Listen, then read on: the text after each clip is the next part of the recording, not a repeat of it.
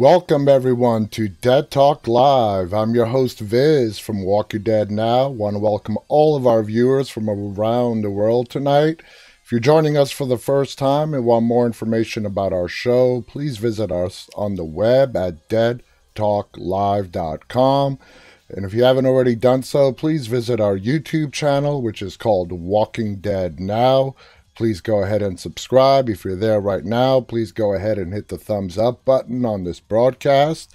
Before we get started today, let me say hello to some of you. We've got CC Weezy with us on YouTube. Late Mike is with us. Singer Chick, Khaleesi is joining us. Heart Productions. On Facebook, we have Alex Loxon asking for a shout out. There's your shout out, Alex. Welcome to all you guys on the YouTube and Facebook, Twitter side. On the Instagram side, we have Mohammed, Nestor, Rebecca is with us. Jonathan is also joining us. Amber, welcome to all you guys. And boy, did we get a treat over the weekend in regards to Fear the Walking Dead. I know we're only 2 episodes into this season, but I'm just trying to find the right words. It's something special. Something special is going on Fear this season, and it's something that we've never seen before on Fear. That goes without any question, and I would, without any hesitation, say that if this continues, this is going to rival the Walking Dead, heydays of seasons 3, 4, 5, 6, and whatever your favorite seasons might be on The Walking Dead. But it is something special. Strand and Daniel I love watching those two, realizing that they have to go back to the people that they were in order to beat Virginia. Daniel awesomely played off his memory loss throughout that whole episode. It had me wondering, I'm like, nah, this guy has to be, playing with them. It was so convincing, though, and it wasn't until the final moments when he comes across Morgan that we do realize that he has been putting up an act. And man, Strand, wow. I've always loved Strand. He's always been one of the most interesting characters on Fear the Walking Dead. And what he did on this episode, we might, of course, the comparison flashes in my mind going back to season 2 of The Walking Dead in regards to what Shane did to Otis in order for Shane to escape the walkers. And it rivaled that almost exactly. Strand knew in order for his friends and everyone else to survive, he had to sacrifice someone. And he did. And they took down that massive horde of walkers that was trapped inside that storage unit. And I was asking myself, damn, they really crammed in a lot of Walking Dead into that little storage space. It was phenomenal. And the way that whole sequence played out, I loved the beginning when they brought in those 5 guys to try to clear them out, and they just went down one by one. They just got overpowered by walkers that were not even fully exposed. They only got that storage unit door open about yay much, and it was enough for them to be molasses. There was molasses in there, and them getting stuck to the molasses, being drugged under that door, devoured, while we only saw half of their torso up and above. The rest was being eaten behind that door. I mean, oh my God. Talk about amazing. And also, this episode of Fear was Lenny James's directorial debut. Morgan from Fear the Walking Dead and The Walking Dead directed this episode of Fear. So a huge congratulations to Lenny on an amazing directorial debut. He did a fantastic job. And just like the article that we read last week, how he was describing the experience and how Coleman Domingo, who plays Strand, was with him every step of the way in his directorial debut. Now we know why, because Strand and Alicia were the two main characters that was the focus of the episode that we got over the weekend in Fear. And Coleman was right there with Lenny, helping him from the very start all the way through the post-production of the episode. So hats off, congratulations to Lenny James on a fantastic directorial debut. Hats off to the entire Fear the Walking Dead team for an amazing episode that they gave us. Last week's episode, the one we got yesterday as well, by far two of the best Fear episodes we have seen to date. And we've got another 14 more to go. This season on Fear is going to be absolutely crazy. And this comes from the man himself, you know, one of the executive producers / directors of Fear, Michael Satrazemis, who's been a guest on our show. This season is just going to take us on a ride. So for all you guys out there that started Fear a couple of years ago, lost interest, never went back to it, my recommendation is to go on a binge, get your butts caught up, and start watching this season. And make it through the earlier seasons, which are good, but they are not in the same ballpark to what we are seeing in the last two episodes of this current season. Get your butts caught up and start watching this season of Fear the Walking Dead. It's amazing. It's absolutely amazing. Let's see what you guys are saying on the chats. I have to scroll up a little bit. Singer Chick writes, "Oh my God, Morgan and Daniel." Dan's Reviews writes, "This was an absolutely great episode. Season 6 is honestly one of the best seasons. It is the best season, in my opinion, Dan. But I absolutely agree with you." Let's see. Khaleesi writes, "I totally agree with Dan." Just scrolling down through the chats here. Stone Walkers writes, "Shane is the badass. Here he died and became Frank Castle." You've got some comments there, Stone Walkers. You really pull some stuff out of the air. Bella is with us on Facebook. Let's see. We're going to get to World Beyond here in a second. Hard Productions. Lindsay Sparks is with us on Facebook. Welcome, Lindsay. VJ is also with us on Facebook as well. Let's see. A lot of thumbs up on the Instagram side. Welcome to all you guys joining us tonight on this Monday evening. Now, World Beyond. Great episode. Good episode. It was primarily a little backstory to Silas, one of the teenagers traveling along. But the big part of World Beyond was the revelation of the population. 200,000 strong in the CRM. 200,000. Now, what we don't know is that just the Omaha section of the CRM? Does that include the entire CRM that is spread out in various parts of the United States? We also know there is a Portland colony up in Oregon.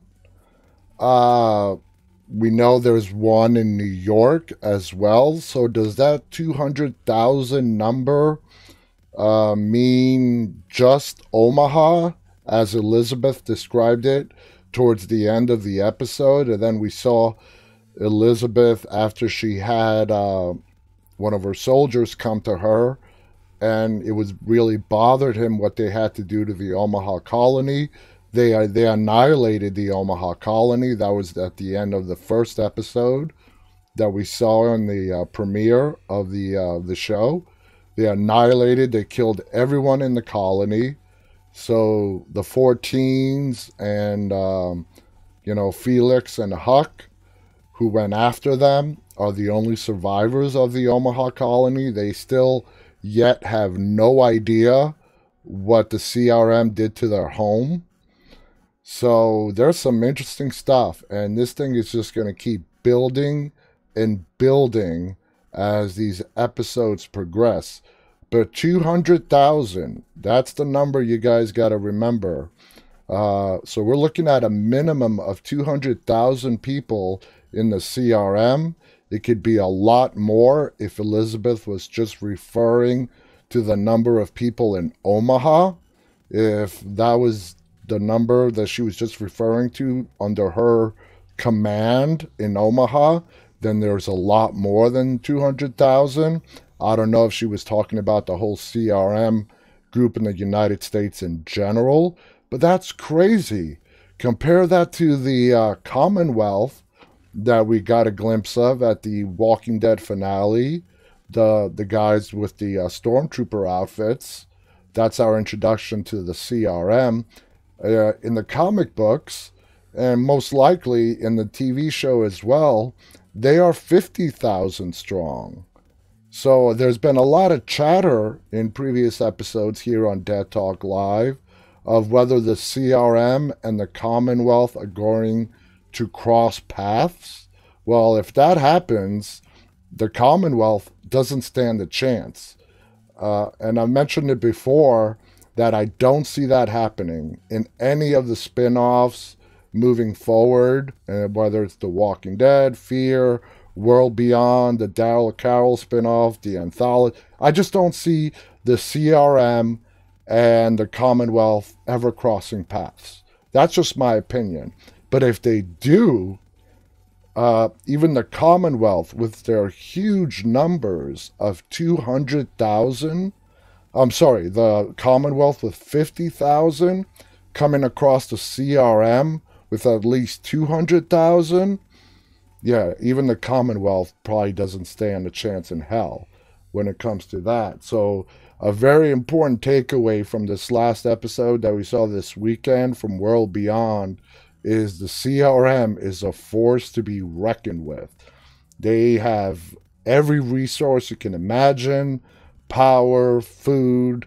Just think of the amount of food you need to grow to feed 200,000 people. Okay? And they seem to be doing it with no problem.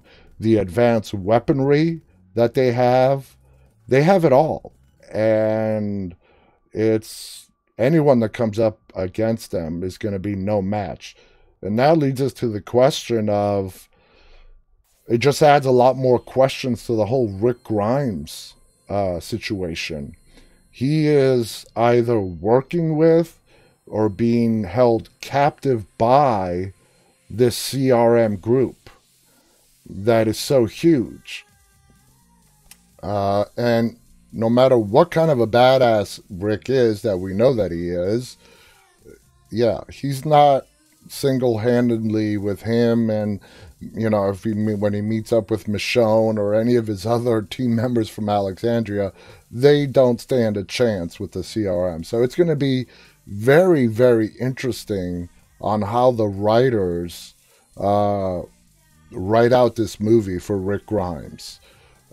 Is he going to be a prisoner? Is he going to be part of the group? Is he going to...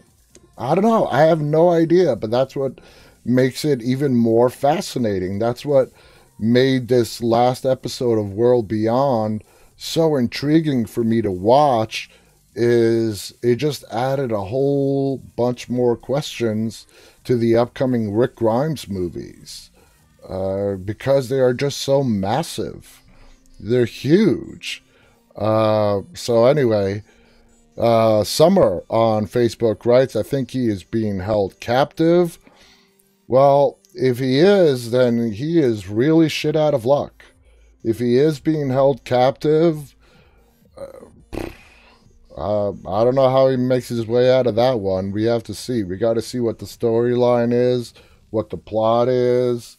What we do know is that whatever is going on with Rick, it is enough that if he's not being held captive, for him to keep him away from his family. He must see whatever the CRM is doing as something that he endorses for the future of humanity, or is so outright opposed to them, he is leading some kind of rebellion against the CRM. And because he sees what they are trying to build, their new world order that they are trying to establish, which we have seen so many times throughout this franchise. Negan had his idea of what the new world order should look like. The CRM has their thoughts. Virginia, in Fear the Walking Dead, has her vision of what the new world should look like. So you have all these different groups that have their own plans on what the future of humanity will look like uh, in the new world. And I think it all comes down to, well, is anyone going to get their way? Or is nature going to beat them all out and there's going to be no one left standing? This virus is really the end of humanity. And when it's all said and done with, it doesn't matter who had the vision, whose vision was correct in moving forward. It's going to be, Mother Nature that wins in the end, and nobody will be left to survive. Anyway, just a lot of stuff to think about.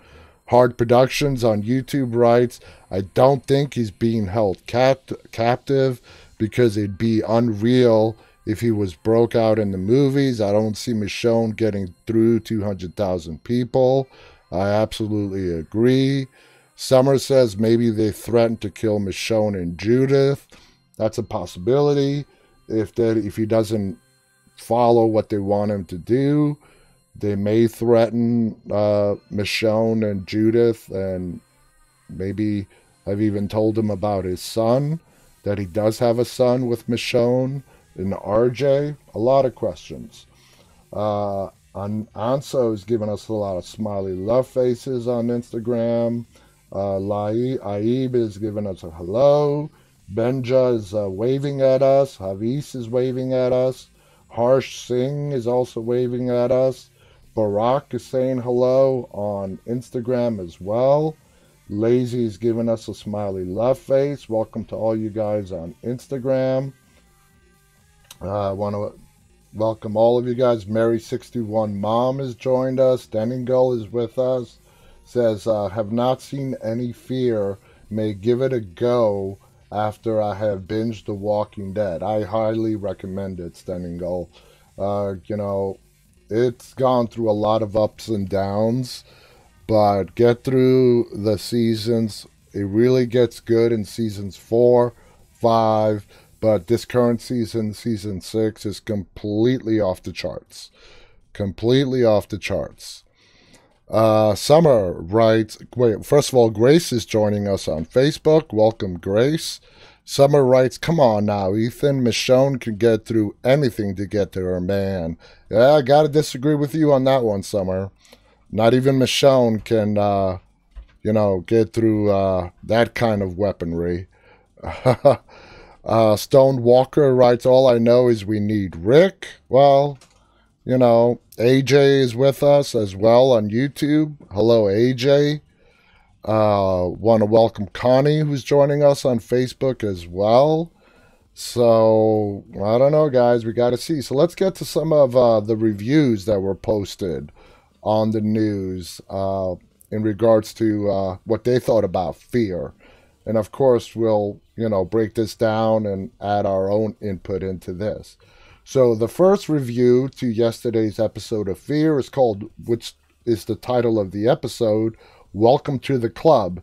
And it's in reference to, the whole thing, the whole big thing, I guess you can say, about yesterday's episode of Fear was that Virginia was putting a whole bunch of people to the test to see who can actually clear those walkers out of that storage space in that factory. And it was Strand. And he stepped up to the challenge. He did what he had to do. And that's exactly what Virginia was looking for. And he earned himself a ranger key. He's now one of her rangers. You might even call him, Virginia's lieutenant. Now, is that a smart move on her end? She is betting on the fact that Strand is just that, sneaky personality, which we all know he is. Strand in no way is perfect, and we know he has a shady past. Strand has always been known to do what's in the best interest of Victor Strand and nobody else, and Virginia is absolutely counting on that. That's why she gave him the ranger key, and I love the conversation that he had with Alicia, basically telling her that he doesn't want her around. He does not want her to see the stuff that he is going to have to do from the inside to ensure that his friends, Alicia, Daniel, Charlie, and the rest of them end up winning this war between them and the pioneers. So he knows what he's going to have to become. And he's going to have to go back to the old Victor Strand. As does Morgan, which we saw in the premiere episode, a week ago. Morgan realizes that in order to defeat Virginia, he has to go back to being Killer Morgan. And this whole all life is precious has to be put to the side in order to win this war. And the same thing with Daniel. So it's really odd that Daniel and Victor, who in the early seasons of Fear the Walking Dead were at complete odds with one another, but now I think they're going to become the two plus them, those two plus Morgan are going to be the three, Morgan working from the outside, and then you have Daniel and Strand on the inside, who is ultimately going to win, hopefully win, this battle with Virginia and her pioneers. Now will this all end by the end of the season? I don't know. Will it spill over into season 7 of Fear the Walking Dead? We just got to wait and see. AJ writes, I wonder if Michonne will tell Judith about her real mom and Shane. I don't see a reason why she would. It's really kind of irrelevant. And there's been some speculation on here that she already knows. I mean, Judith knows, she's a smart girl. And I'm sure she has figured out a lot of stuff, even if it was not directly told to her. So anyway, Khaleesi writes, yes, Ethan, we just about stopped watching after Nick. I'm so glad that we didn't. Yes, we are definitely reaping the rewards of staying with Fear, especially over the last 2 seasons, and this one as well. Lindsay Sparks writes, I'm really enjoying Fear the Walking Dead. It is phenomenal. So let's get on to this article, okay? The title of yesterday's episode was called Welcome to the Club, and it goes on to say, generally speaking, I tend to take a more philosophical approach to writing my reviews. Zombie shows in particular have a lot of meat on the bone in this regard and offer a lot of food for thought. Puns aside, this week's Welcome to the Club, directed by none other than Fear the Walking Dead's own Lenny James, tackles the notion of identity-defining morality in an episode that's filled with plenty of twists and turns. This may be James's directorial debut, but he nonetheless delivers one of Fear's strongest episodes. I certainly appreciated the old school horror movie vibe he brought to this week's morality play, and he gets strong performances from Ruben Blades and especially from Coleman Domingo in particular, which makes sense given Welcome to the Club is really Strand's story. Indeed, Nazreen Qadri's script posts that who we are versus who we want to be can seem like an insurmountable distance.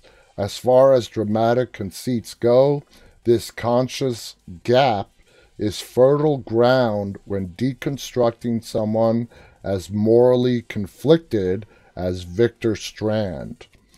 As we soon find out, though, Strand's gap is really more of a gaping chasm. He's quick to point fingers at Alicia and Daniel for his moral deficiencies, but the blame is really his alone to bear, as it should be. But more on that in a bit. In the meantime, Welcome to the Club busies itself with several unexpected reunions. As you recall, Virginia arbitrarily split the bigger group at the end of the last season. Strand and Alicia wound up at the same settlement, pulling latrine duty during their arrival 2 months earlier. So imagine their surprise when they later discover Daniel cutting Virginia's hair. What's more surprising is that he has no recollection of Strand nor Alicia.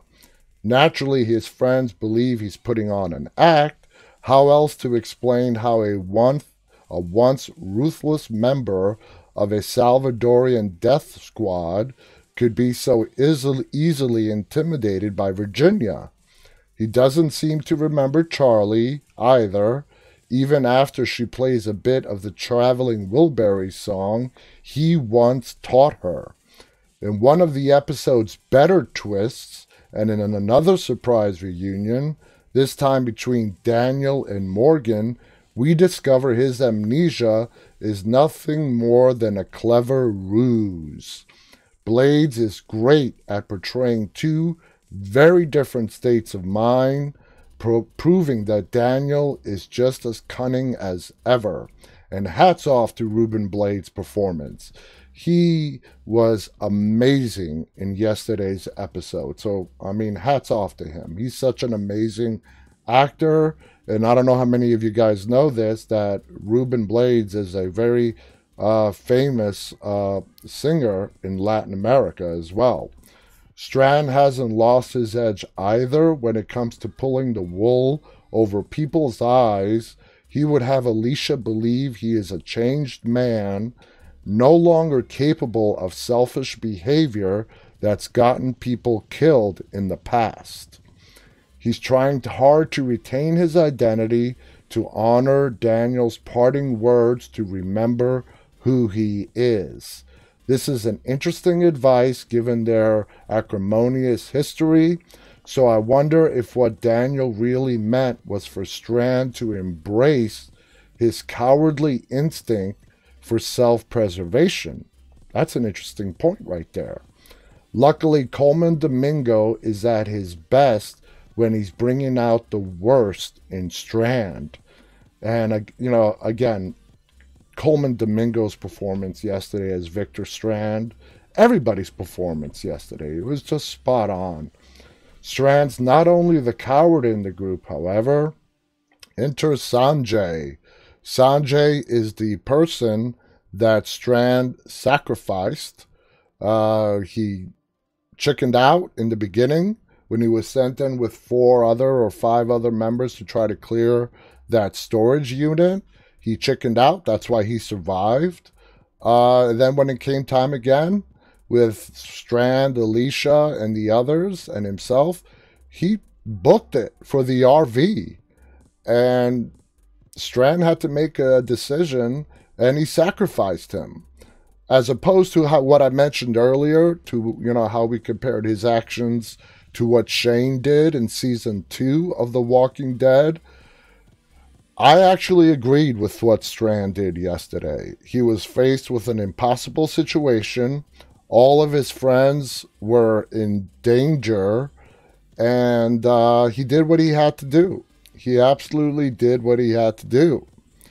AJ wants to know, Viz, who do you think would win the villain, the governor or Negan? The governor. The governor is by far the most evil antagonist we have seen in any of the Walking Dead shows so far, because he is a true psychopath, and that's kind of hard to top. So I know a lot of you guys are going to say Negan because you liked him so much, and we like him who he is now. But when it comes to pure evil, Negan was good at putting on a show. Negan was good at talking the talk and walking the walk when he had to. Uh, the governor also, of course, was good at putting on the fake smile and I'll stab you in the back performance. But when it comes down to pure evil, it's going to be very hard to top the governor, in my opinion. Very hard. Because the governor, Philip Blake, his character's name, I know we all love, we all call him the governor, but he is a true psychopath. He's an absolute psychopath. Hard Productions writes Governor was a better villain than Negan. I'm not going to change your mind on that one, Hard Productions. Anyway, enter Sanjay. He's part of the bigger group of prisoners that now also includes Strand, Alicia, Charlie, and Janice. And I'm really starting to like Janice a lot, which is tasked with clearing out an old sugar warehouse. As we already know, this is way more difficult and deadly than it sounds. But when Strand and Alicia learn from Virginia's younger sister Dakota that there's a secret weapon stored in the derelict building, they decide to acquire the weapon for themselves. Now, we all find out at the end of the episode there is no weapon. As Virginia stated to Strand, the weapon was to see who could clear out that storage unit. And it looks like she's been trying for some time to find the right people who could come up with the right plan to do it. And that was her weapon. And she found that in Strand. He was the one that stepped up in Virginia's eyes. Now, going on to Virginia's sister, Dakota. Man, do those two look alike? I don't think they're related to one another, but damn, does Dakota and Virginia look like family in real life. That just struck me. The casting for them was so spot on. And I like Dakota's character. I don't believe in any way that she lied to them about there being a weapon inside of there. She really wants to see her sister taken down. She's obviously her younger, Dakota is Virginia's younger sister by a lot. And, Virginia loves her sister, or at least feels the need to protect and look after her. And that is definitely a weakness that can be exploited by the survivors on the show. But damn, do those two look alike? Anyway, let's continue. When Strand and Alicia learn from Dakota that there is no weapon, about the weapon, they go to get it for themselves. That weapon is housed in an old sugar warehouse. It is important because if we only encounter molasses-infused zombies, not only is this spilled molasses sticky, it means the undead now possess a sticky, inescapable death grip. There's a B-movie shocklessness to this that's fun without being too silly. The makeshift cattle chute the prisoners construct to corral the zombie horde is also a clever bit of fun. That is, until the walkers begin to overwhelm the jerry-rigged barriers, two armed rangers are easily taken out by the horde, while the prisoners manage to defend themselves with nothing more than spears. But things go from bad to worse when Sanjay abandons his post at the gate. Strand tracks him down to the trailer where he is hiding. There can be only one coward in this group, and in this case, it's Strand. In a particularly dark turn of events, he sacrifices Sanjay to save everyone else. But by killing Sanjay, Strand is also surrendering any last traces of his humanity. I don't completely agree 100% with that last line. I think it was a strategic move, partially on Strand's part. I would not entirely call it cowardly. Like I said, I see it as the only card he had to play, and he played it. In other words, he's finally embracing his true nature. He doubles down on this later by lying to try to save Sanjay, but this is vintage Strand. While his actions might be morally repugnant, I still much prefer this version of Strand to the watered down version we got last season.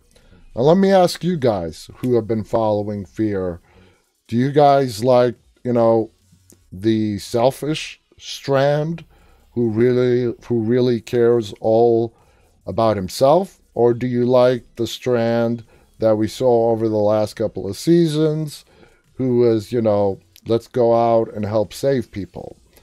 As far as interesting goes, selfish Strand is far more interesting as a character to watch on the screen.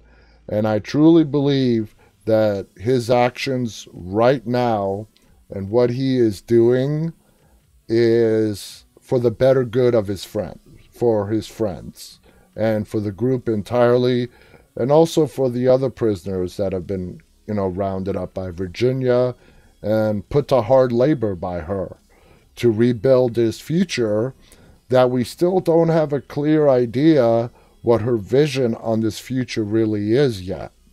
But for me personally, I prefer the Strand that we got yesterday. In another neat twist, the secret weapon turns out to be a gaffe. By demonstrating his mettle and ingenuity in clearing out the warehouse, Strand has proven to be the very weapon Virginia was searching for all along. He even receives a key to the city for his troubles, which means his days of cleaning latrines are over.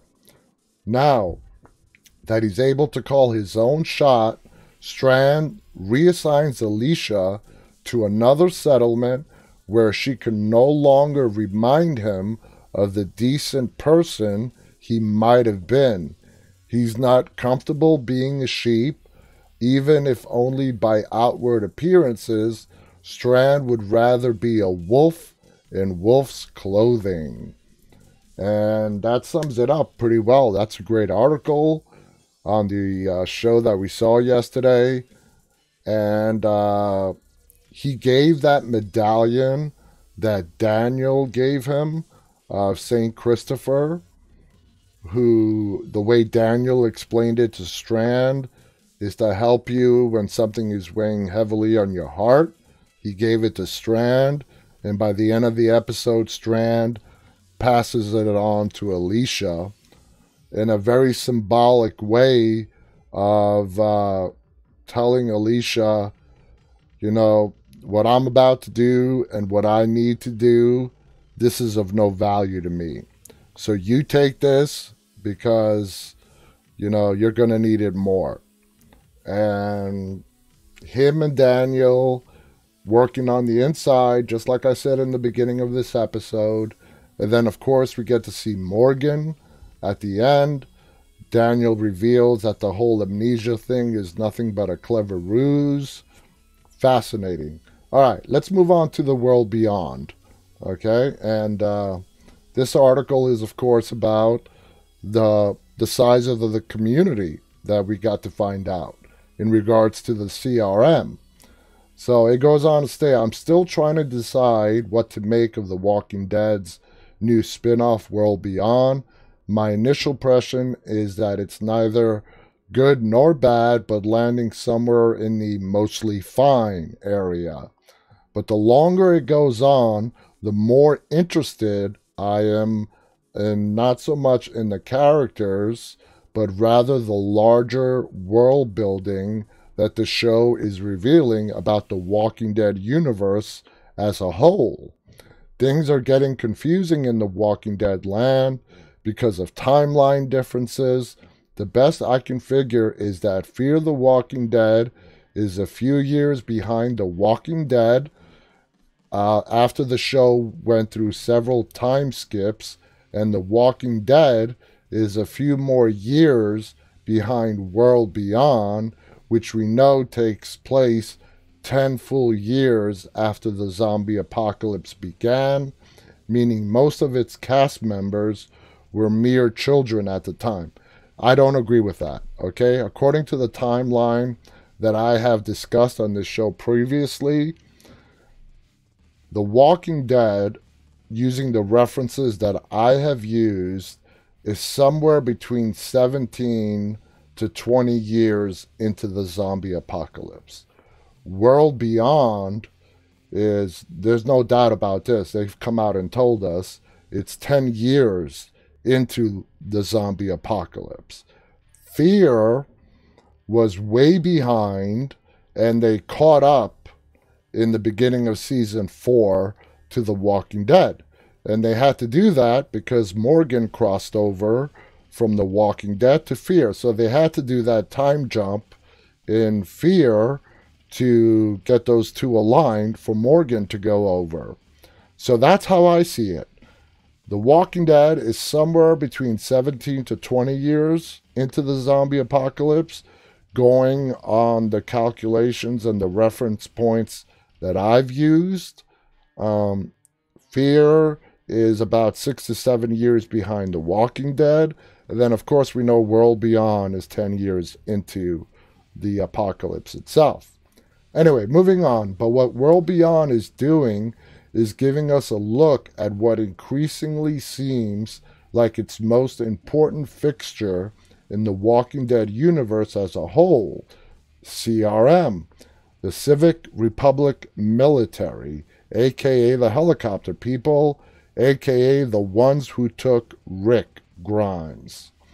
In the pilot, we saw them purge the Omaha community entirely, deeming them as a future threat. I still don't understand how. But in this episode, CRM leader Elizabeth revealed that she lives in a city apartment with power, water, even TV. Now, when she turned on that TV, even with the CRM and 200,000 people and power and running water and all the good stuff, I doubt they're having live broadcasts. So she has a TV, but unless you have a pretty nice Blu-ray DVD collection, I don't think you're watching any new shows. Because as advanced as a CRM is, I don't think one of their top priorities is to, film movie or TV show entertainment. That's my opinion. But anyway, at the end of the episode, has her starting that she does the things she does to protect a community that they have of 200,000 people. Yep, 200,000 people. To put this in context of the larger Walking Dead universe, we have never seen a group even close to this size. Groups like Woodbury or the Saviors or Alexandria have never been more than maybe a few hundred, at the most, maybe 1,000 people. Now that's about to change in The Walking Dead proper, as they're going to be introduced to the comic source material group, the Commonwealth, which boasts 50,000 people, so much that they're even throwing things like football games again. But according to this, CRM has 4 times that amount, and from sneak previews of the Rick Grimes movies, it appears that their central city base is in Philadelphia. if they're talking about that very short teaser of the helicopters flying towards the city skyline, a lot of people have speculated that's Philadelphia. And in the premiere, the series premiere of World Beyond, for me, it's sort of cemented. It's somewhere in New York State because Elizabeth gives Iris and Hope a map of New York State.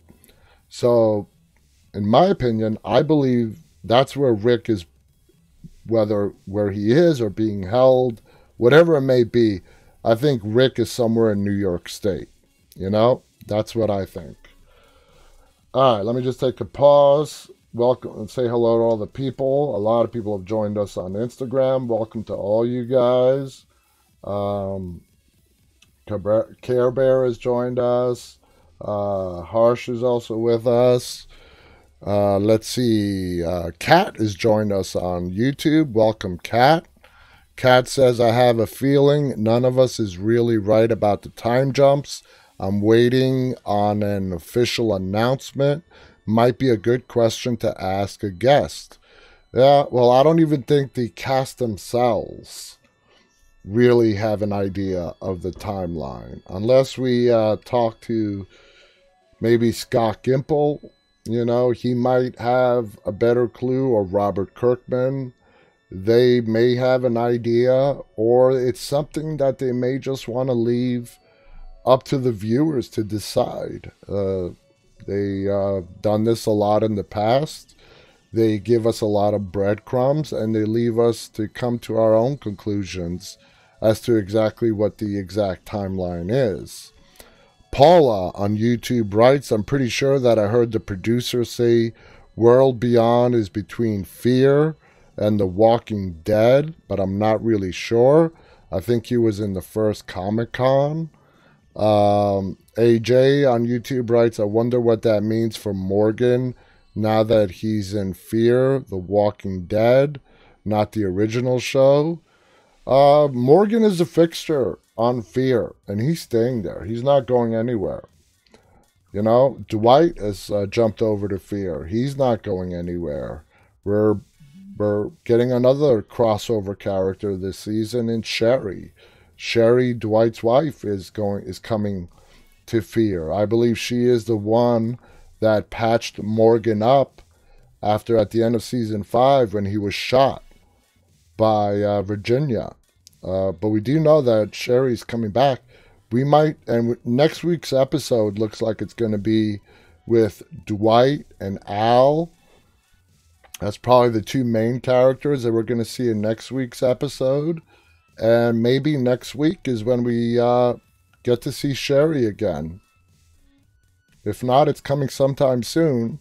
She's going to be in this season, and I think, like, you know, the way they did with Dwight last season, I think it's going to happen sooner rather than later.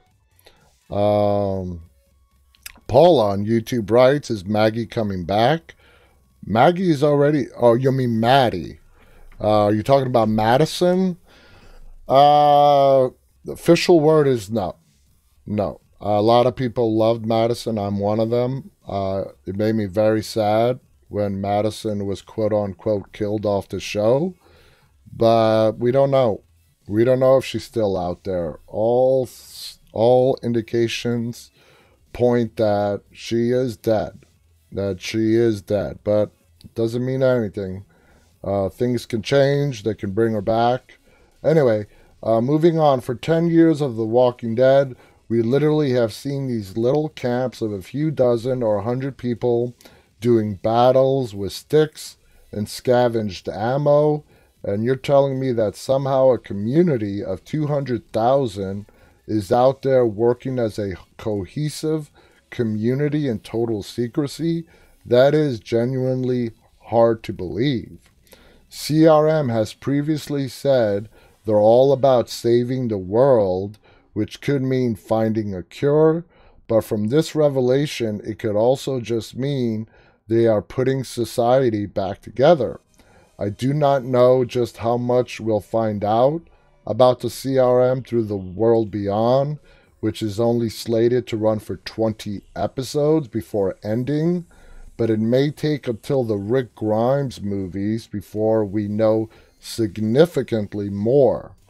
But I have a hunch that Fear will return to the CRM again, and that after The Walking Dead does its Commonwealth arc, we will see Daryl and Carol's spin-off series have to do with the CRM as well. That's fascinating.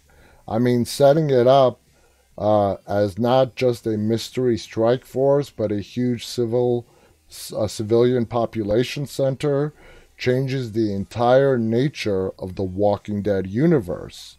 And how would it relate to another huge but not that huge community like the Commonwealth? So many questions. So many questions. And there's so much left in store for us to find out. And I'm excited. I'm just all out excited to see what's coming our way in regards to the rest of this Fear season. How much information are we going to get in regards to the CRM? We already gotten a lot of little tidbits in the first 3 episodes. Population size, the map of New York. I'm excited to see the journey of Iris, Hope, Elliot, and Silas as they try to make it to New York. Now they're joined by Felix and Huck. So it's the 6 of them. It's the Walking Dead universe. We are going to lose people. Out of those 6, I don't know who's going to make it. I don't know who's going to make it the 20 episodes. I don't know who's going to make it to the end of this season. I am pretty certain that Iris is going to make it all the way through to the 20 episodes. To be honest with you guys, as far as people that we might lose on World Beyond, now watching 3 episodes of it, my bet, and this hurts to say, but I think it's going to be Hope, played by Alexa Mansour. I think Hope is going to die on the World Beyond, and as we've seen so many times in the past, her death is going to have a profound impact on Iris, her sister. And again, as we've seen so many times in this franchise in the past, Hope dying is probably what Iris needs to propel her to the next level in what she needs to learn and what to do and survive on this crazy journey that they're undertaking from Omaha, Nebraska to New York State, which is over 1,100 miles away. And they're barely, they're still in the Omaha region, and they've come across so much crazy stuff. Our imaginations can just run wild with the stuff that they are going to face. And I can just imagine how much fun the writers are having, just being as creative as possible on what these 6 people are going to encounter on their journey to New York State. Now, this season, we are going to meet their father, Dr. Leo Bennett, who is the person that Elizabeth and the CRM took from the Omaha colony as the main scientist to help find a cure for the disease. And we also know that he sent back a message to Iris and Hope that he thinks that his life is in danger, which was the catalyst of this journey to begin with.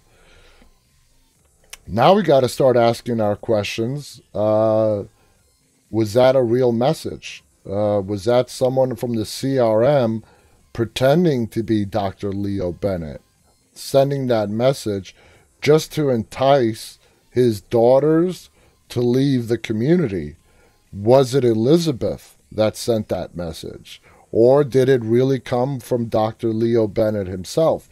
But what I do know is, based on the number of episodes that Dr. Leo Bennett is scheduled to appear in in regards to this season of World Beyond. It's going to be 4 episodes. And that doesn't mean the group is going to reach New York this season. They're not. Let's see if they reach it by the end of the 20 episodes, by the end of next season. Because remember, World Beyond is a limited 2-season show.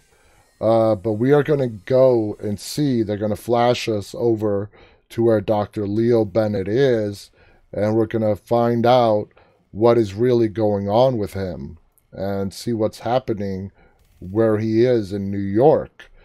And let's see, when we do see Dr. Leo Bennett on World Beyond, if we are going to be given more clues in regards to Rick Grimes, which I feel really confident there are going to be some Easter eggs here and there that we have to pay very close attention to, especially once we get to the episodes that we see Dr. Leo Bennett, which is Iris's and Hope's dad, who they're going to try to save.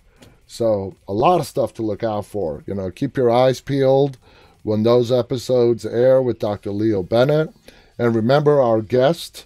We had the star of World Beyond on our show, Iris Bennett, who's played by Aaliyah Royale.